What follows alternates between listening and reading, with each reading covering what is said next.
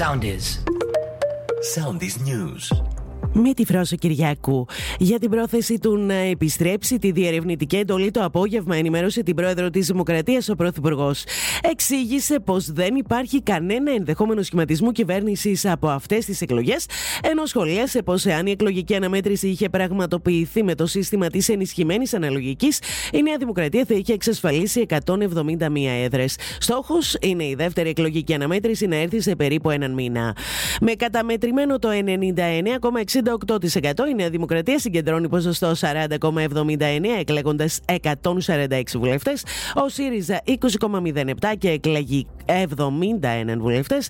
Το ΠΑΣΟΚ 11,46 και 41 βουλευτές. Το ΚΚΕ 7,23 και 26 βουλευτές. Και η Ελληνική Λύση 4,45 και 16 βουλευτές. Ράλι καταγράφουν οι τιμές των μέτοχων στο χρηματιστήριο Αθηνών στον απόϊχο της ηχηρής νίκης του κυβερνώντος κόμματος. Θέμα και στα διεθνή μέσα ενημέρωσης οι ελληνικές εκλογές. Μπλε κύμα παρέσυρε τον Τσίπρα, σχολιάζει ο ευρωπαϊκός τύπος. Τραγωδία στη Χαλκιδική. Νεκρή έπεσε μια γυναίκα σήμερα το πρωί έχοντας δεχθεί πυρά από το σύζυγό της, ο οποίος ακολούθως αυτοκτόνησε. Σύμφωνα με πληροφορίες, η οικογενειακή τραγωδία έγινε μπροστά στα μάτια του παιδιού του ζευγαριού, το οποίο τραυματίστηκε ελαφρά, πιθανόν από θράψμα, αλλά είναι καλά στην υγεία του. Ακολουθήστε μας στο Soundis, στο Spotify, στο Apple Podcasts και στο Google Podcasts.